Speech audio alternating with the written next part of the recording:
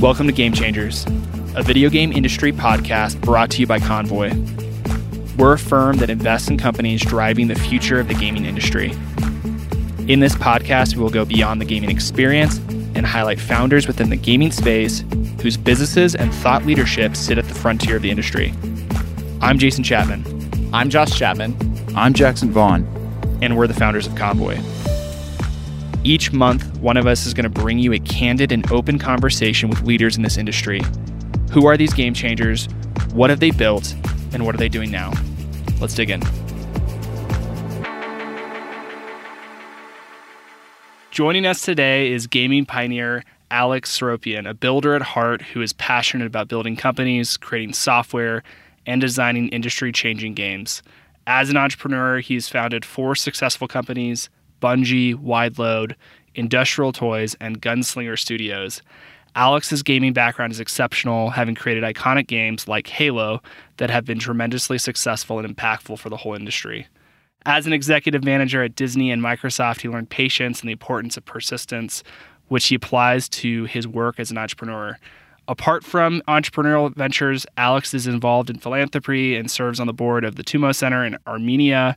He invests in a handful of startups and serves as an advisor and mentor to numerous entrepreneurs. Alex's desire to teach as much as he learns inspires him to help others build their dreams using the lessons he's learned along the way. So that is my best intro I can provide you, Alex. How you doing? Thank you, Jason. We do like to kick off and ask every guest, what are you playing right now? Let's see. This week, I am playing a game called Octageddon.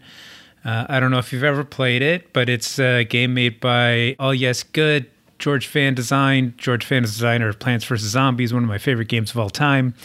Recently, I had a chance to reconnect with him personally, so I've been playing his game. It's pretty good. It kind of flew under the radar a little bit, but if you like Plants vs. Zombies and that kind of tower defense, it's in that vein, but with a very different take. All right, I have not played it yet, but I'm going to ask my team after this if anyone has, and if they haven't, I'm going to be the guinea pig. I love it. Well, obviously you have a very decorated career in the gaming industry, and obviously want to go back to just kind of how it all started. Tell us about your early years and kind of how you first became interested in and eventually determined that you wanted to dedicate your career to gaming. Well, I think my first exposure to video games was the Atari 2600. The Atari video computer system is 20 cartridges with 1,300 game variations you play on your own TV set. But like my dad was many things. One of the things that he was frugal. So when the Atari 2600 came out, he got the Sears Telegames. So it was kind of like the not cool version. I would spend my allowance money on Atari carts. So that was my first kind of deep dive into games. And then when I was in high school, when the Mac came out, and that's the computer my dad brought home. I'm pointing at an original Mac. It's a 128K Mac. And there was this game on there called Beyond Dark Castle. Did you ever play that? Beyond Dark Castle? I have, actually. I have played that. Yeah.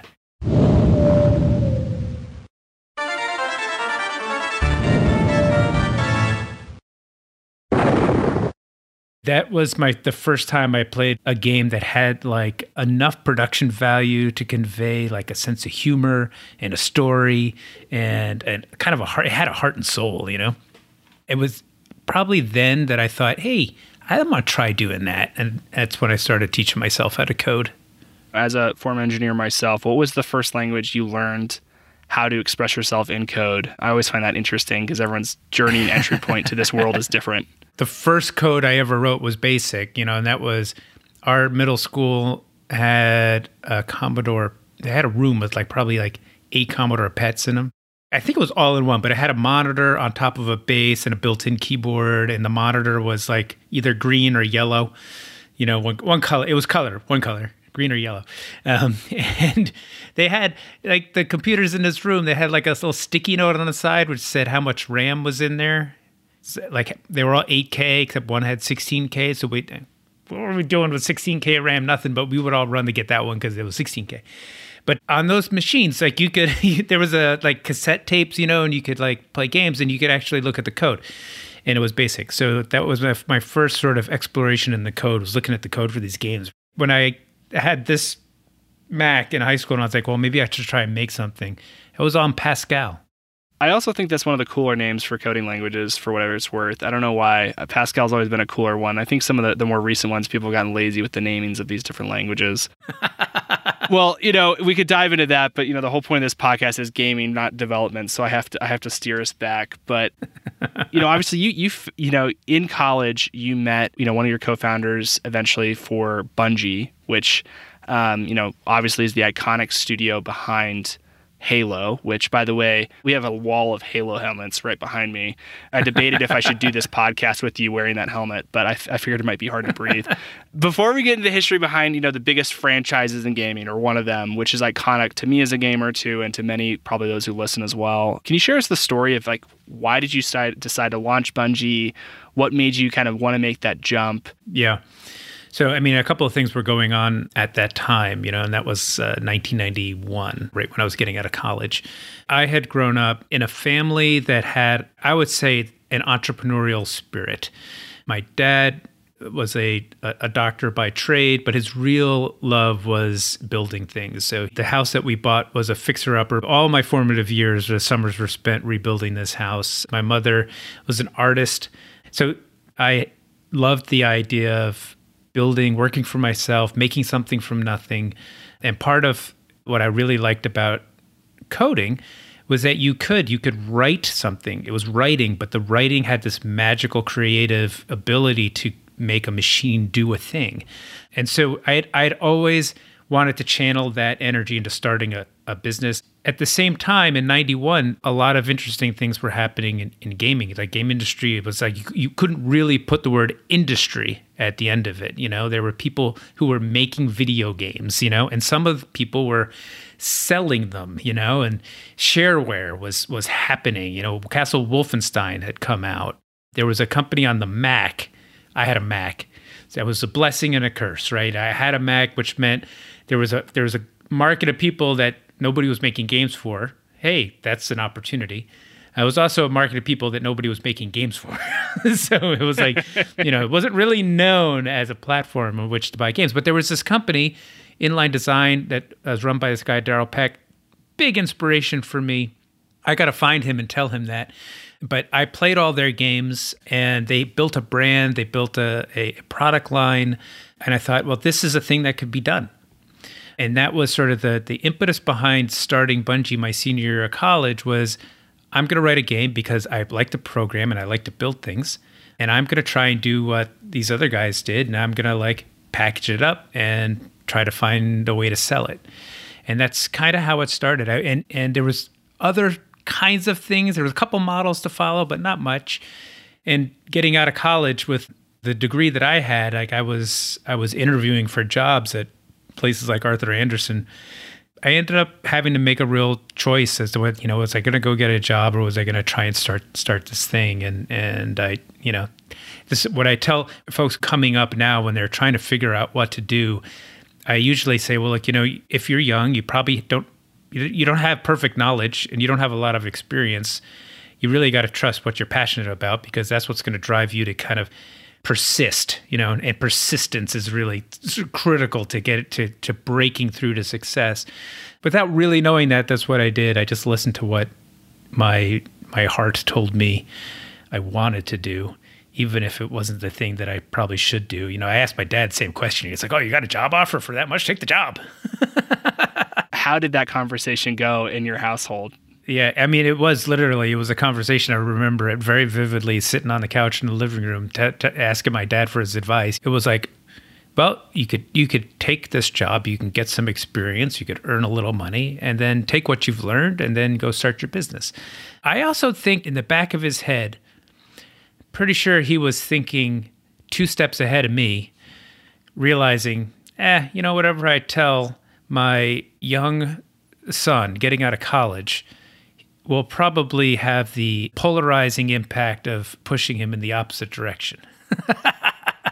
So I give him credit. I give him credit for inspiring me to do the thing that I wanted to do, and the thing that was maybe not expected, but it was also the thing that I was looking for. So that's kind of how it went down. I love that. Obviously in retrospect, it's a funny question to ask now, but obviously you left college, you wanted to go launch this business.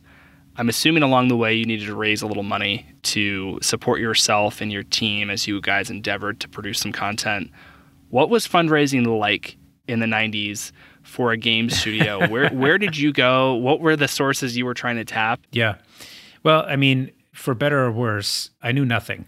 There wasn't much to find out, but I literally knew nothing. I did raise enough money to pay for hard costs. So my girlfriend, now my wife, was paying the rent, which gave me the ability to sort of work without income. At first it was myself, and got some help from my brother and some friends to do some production work. And then once I met Jason, then it was the two of us and some of our friends, but we weren't really spending money on development. The money that I did raise went into packaging and the hard costs associated with getting distribution, and we didn't raise much. We raised about $10,000, and that was all of friends and family. It was a friends and family round. We didn't have the vocabulary to call it that then, but that's what it was, and that was all based off of a video I made pre-YouTube, a VHS tape of me wearing a tie, saying, "Hey, I'm Alex Seropian. I'm going to make a video game." I think we're going to have to dig this up. I don't know if this is a publicly distributed video, but I think it would go viral today, Alex, if we wanted to release it. Well, obviously, you started in 1991, and then, not to fast forward too far forward, but in, 9 years later, you sold Bungie to Microsoft in 2000. Tell us, how did you guys get there? What was the, obviously going from the video of you pitching, to friends and family with a tie on saying, I'm going to build a video game, to building, Halo, which then became kind of the iconic piece of IP for the launch of what is still now one of the dominant console players. Tell us about that journey, kind of maybe the highs, the lows, and what ended up making you want to pursue an acquisition with Microsoft. Sure. Well, I mean, I could tell you it was not a straight line. Like most interesting journeys, there were lots of twists and turns, but we very much started small and bootstrapped, like I was saying. I wrote the first game. Jason had written the second game. Those two games, Operation Desert Storm and Minotaur, were good, fun games, but we didn't have a lot of distribution. They basically broke even. And the third game was like, all right, we're going to give this one more go. But, we'd been at it for maybe a year and a half, 2 years, and thinking, how long do we try doing this before we give up and go actually get a job? And Pathways actually turned out to be pretty successful for us. It was the first 3D game that we had done. It was kind of similar in visual style to Wolfenstein. Orthogonal walls, no up and down, textured sprite characters. But it was pretty immersive for the time. 3D, it had a story to it, which Jason had written, which was pretty fun and compelling. It was an adventure game. It had a vibe. And I very much do remember being in my basement apartment, Bungie HQ. I think I was on an exercise bike. Literally, I was like getting some exercise in on the bike. And the fax machine, we had a fax machine, was like on the desk right next to me, and it rang. And I think I had just convinced somebody, a distributor, to carry the game, a new distributor. And I didn't really think too much of it. Like I'd heard, it was one of those distributors where somebody said to me, you should call these guys. They carry everything. They'll probably pick up the game. And they picked it up, and they sent over their first order. And their first order was... I think it was like $100,000 order or something. It blew me away. It was like, we were just kind of scraping by, and I'm like on my exercise bike, and I'm looking down, and I'm like, oh, there's a fax. What? I got off my bike and I looked at the fax machine. I was like, woohoo! From that point on, it was like, okay, this could be a real business now. Like we actually hire somebody. We shortly then got an office on the near south side of Chicago in Pilsen. Really cool space, and like this old, it used to be like this a school building that was turned into to office space. Like had no air conditioning. It was like unworkable in the summer. but had big airy ceilings and all that stuff. And we started hiring some folks, and Pathways was doing pretty well. And then we started working on Marathon, and the Marathon was kind of a breakout for us. That game built on the 3D engine that we had for Pathways. It introduced up and down. It was very much more like the kind of the FPS action style that Doom was successful with. And it was that same time frame too. Doom was coming out on the PC, and then we were coming out on the Mac. And once again, this game had a story which kind of set it apart. So from the beginning, Marathon sort of marked the beginning of us finding our place, our FPS with story. Story narrative really was kind of a hallmark of all the games that we had done. And that game took off. We did 3 versions of that game on the Mac. We did a PC version of that game for the first time. We expanded our distribution. Distribution was always a challenge to get. And back, now everything is digital and online, but back in the 90s, everything was retail. So, a big capital outlay to produce and we were self-publishing, so we were doing the capital outlay for the product build, and, we would have to build inventory. We'd sell it into distribution. Everything was basically, they wouldn't call it consignment, but they had return rights, so it was basically consignment. If it didn't sell, it was coming back. And that business was really kind of sketch, There was to get an end cap on Walmart, you gotta pay some stuff, to get that spot. And that's really what moved the units. So we grew that part of the business too, that publishing distribution part of the business. And then we started a couple more teams. So once Marathon was successful enough for us to keep scaling, we added 2 more teams. So we had a team in California working on a game called Oni, and we had a second team in Chicago. We started working on Myth. Myth came out in 97, and Oni was in development. Myth was pretty successful. It was our first cross-platform release, Mac and PC at the same time. And shortly after that, with the third team that we added, that was basically the team that Jason started up this little team with a few other folks. Marcus was in there. Rob McLeese was in there. There was a few other folks. That was the beginning of Halo.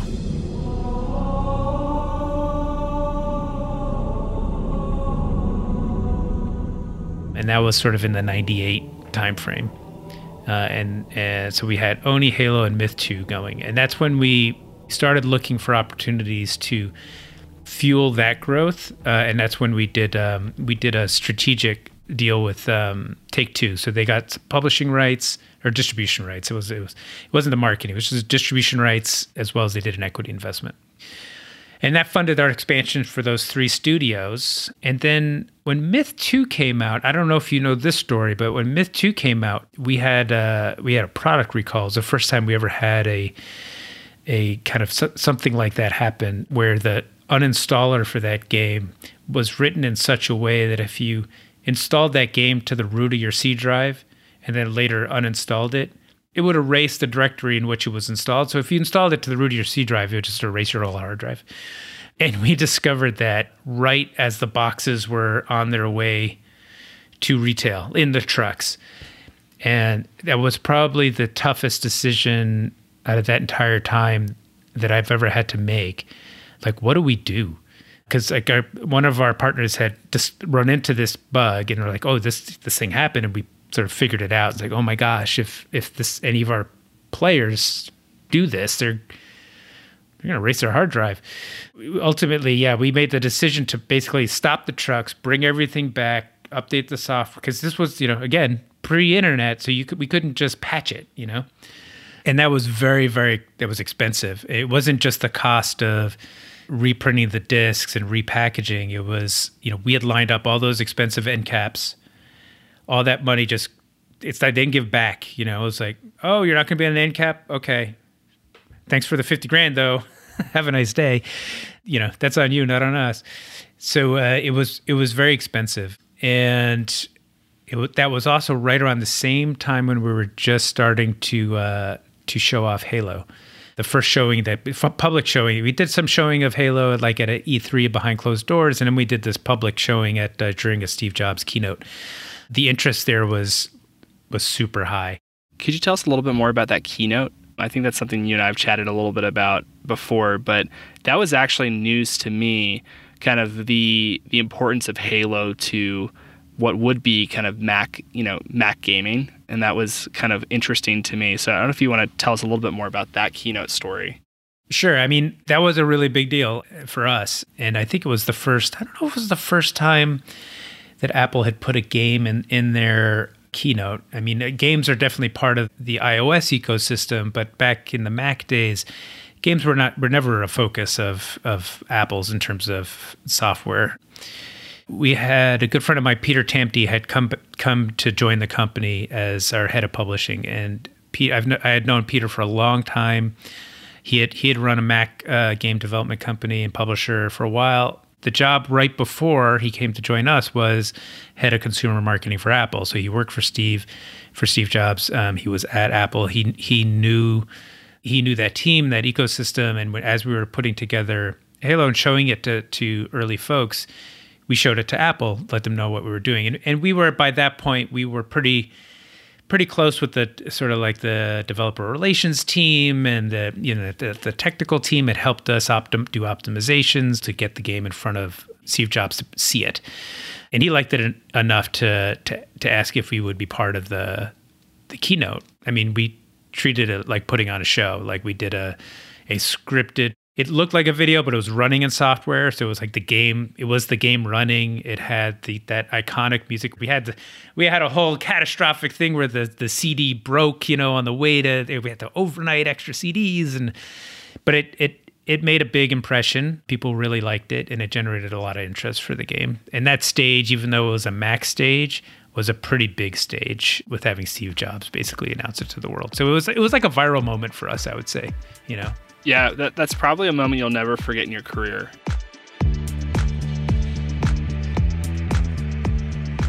Really quick, tell me about your kind of process of negotiating with Microsoft, right? Obviously, Microsoft ended up, bringing Bungie in-house.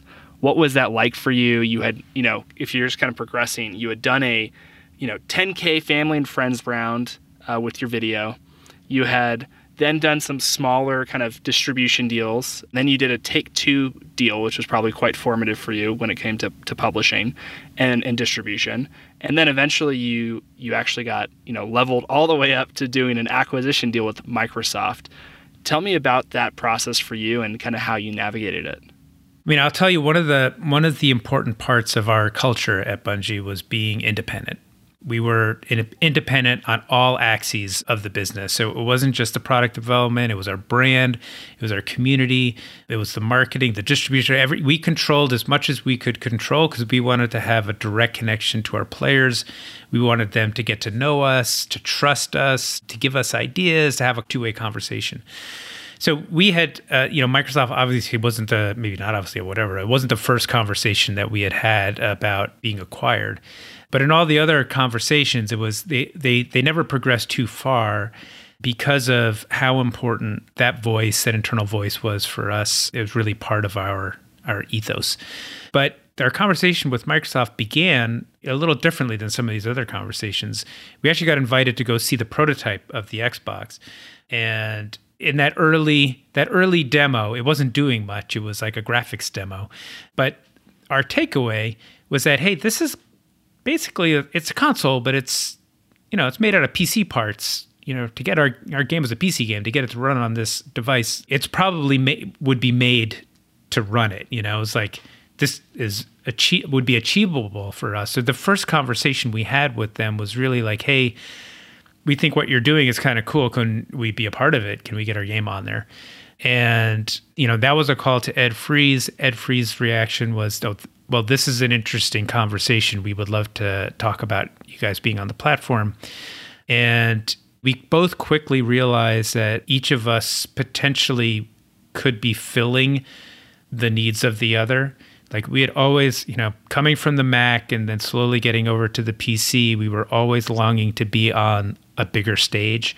We were always bootstrapped and all, even though we had done that deal with Take-Two, we were still self-publishing. So we were always looking for how can we scale and fund our ability to reach a big mass audience keep up with the growth of just the gaming industry in general. And Microsoft was launching a new console, and like they had exceptionally bright people around the table, but many of them had very limited experience in games. So they were very much looking for teams that had like a track record. They were looking for games that could help launch this new platform. And when it came down to a conversation of, hey, there's an opportunity for us to be the launch title on the biggest platform that's coming in games, that Microsoft, one of the biggest companies in the world, has already committed a $500 million marketing budget. It was really a step change. It was an opportunity for a step change. And ultimately, we figured out a way to keep control over the things that we really wanted to keep control over, and to have access to that big stage. And that was the motivation for doing that deal. And the mechanics of the negotiation were fairly standard, I would guess.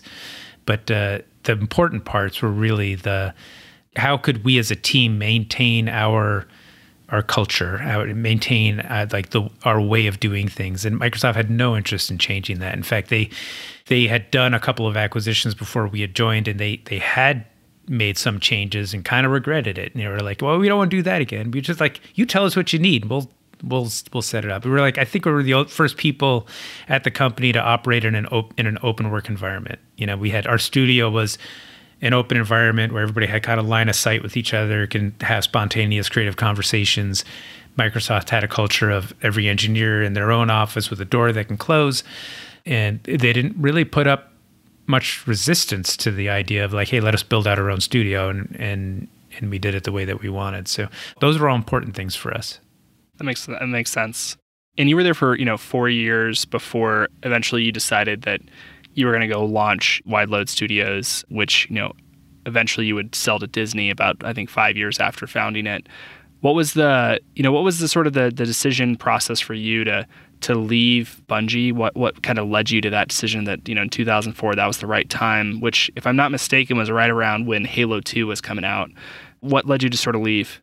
I think it was probably the year before that, but Halo had come out, had been a very big success. The studio was doing very well. My wife and I were starting a family. We're Chicago people. And this was not a work from anywhere decade like it is now. Honestly, I kind of wanted to take a break as well. So that was really, we made a choice to move back to Chicago and start a family, which was sort of the big thing. Starting Wide Load, though, was very much inspired, I guess, by my experience at Microsoft, because being at Microsoft was like the first time I had been, we had our studio, we're making this game, but, I was also on the team that was helping to launch the Xbox, and there was a lot of my peers were also making games. I got a lot of exposure to many projects, so I got to see from the publisher's point of view. He was also the platform holder, but really like the process and machinations of what goes through the mind and decision making of a publisher was kind of new to me. And I saw a lot of problems, like having seen game making from both the development side and then also from the publisher / funding side. There are a lot of places where those two things don't mesh well. A lot of decisions that sometimes have to get made that if things were set up differently could have had a different outcome. So a lot of that I looked at, and I could empathize with the developers, I could empathize with the publisher. Hey, what if there was a way to do this that was more capital efficient, that was more risk tolerant, that could harness really like the talent of a few that would really have the biggest impact on the quality and success of a title, but be able to scale up and down quickly and efficiently, maybe more like the model that Hollywood production works under. Our industry wasn't really set up that way, but that really was the thesis behind starting Wide Load. Was small core team. We will partner with publishers for funding, but we'll be able to scale up and we'll be able to scale down. So we're not impacted by the drought that comes between titles or having to go into that formative period where a small group is doing the heavy lift of design for the next project. And that's how we started that business. And it worked very well throughout. the life of that studio independently up through doing a deal with Disney, after which it was an internal studio. You know, a lot of people look at Disney as sort of the unofficial governors of, all of entertainment. They set the standards, they wield a lot of influence, they sort of run that town, would be the way I would describe it. What was it like for you moving from technology giant running that sphere to being an entertainment giant running from Microsoft to Disney? What was it like for you working within that organization, and what did you glean from that? Yeah, fascinating. I really loved my time at Disney. It's an amazing company. I mean, there's so much excellence and so much history everywhere you look. You can look at any direction. Pixar's over there making movies, and you go visit them, and you're like blown away. It's like, oh my gosh, now I know why they're so successful. They have a very unique way of doing things, and they're amazing. And then, you go down to the parks and you go behind the scenes and you see how they think about, Imagineering thinks about building these experiences. And you're like, my mind's blown again. It's like, oh my gosh, nobody else does anything like this. And the output is so fantastic. And everywhere you look, you get examples like that, which was contrast that to my experience at Microsoft. Microsoft's also an amazing company. From a creative lens like that, it's different. You're not finding the creative inspiration that you find at a Disney literally under every freaking rock, But that said, it's like they're very different approaches to business. Microsoft at the time I was there was very much felt like a startup. They were launching this new device, this new thing. There was less of an expectation that it was going to be profitable in the near term. So it was all about learning, figuring things out, trying to make something that was cool, getting it out in the market and getting a foothold. Whereas Disney was a lot more of a mature company. A lot of the projects, presentation number one was, let's look at the financials. How does this make sense? Which is just a very, I hardly ever looked at a P&L at Microsoft. The rare times I was in a meeting with finance was after Halo came out, and we were looking at how much above plan it was and giggling. It's like, but at Disney, like, a lot of decisions were made, off the P&L, which is just slightly different culture. But I remember my first day there, I walk in my very first day, and it was the day they announced the Marvel acquisition.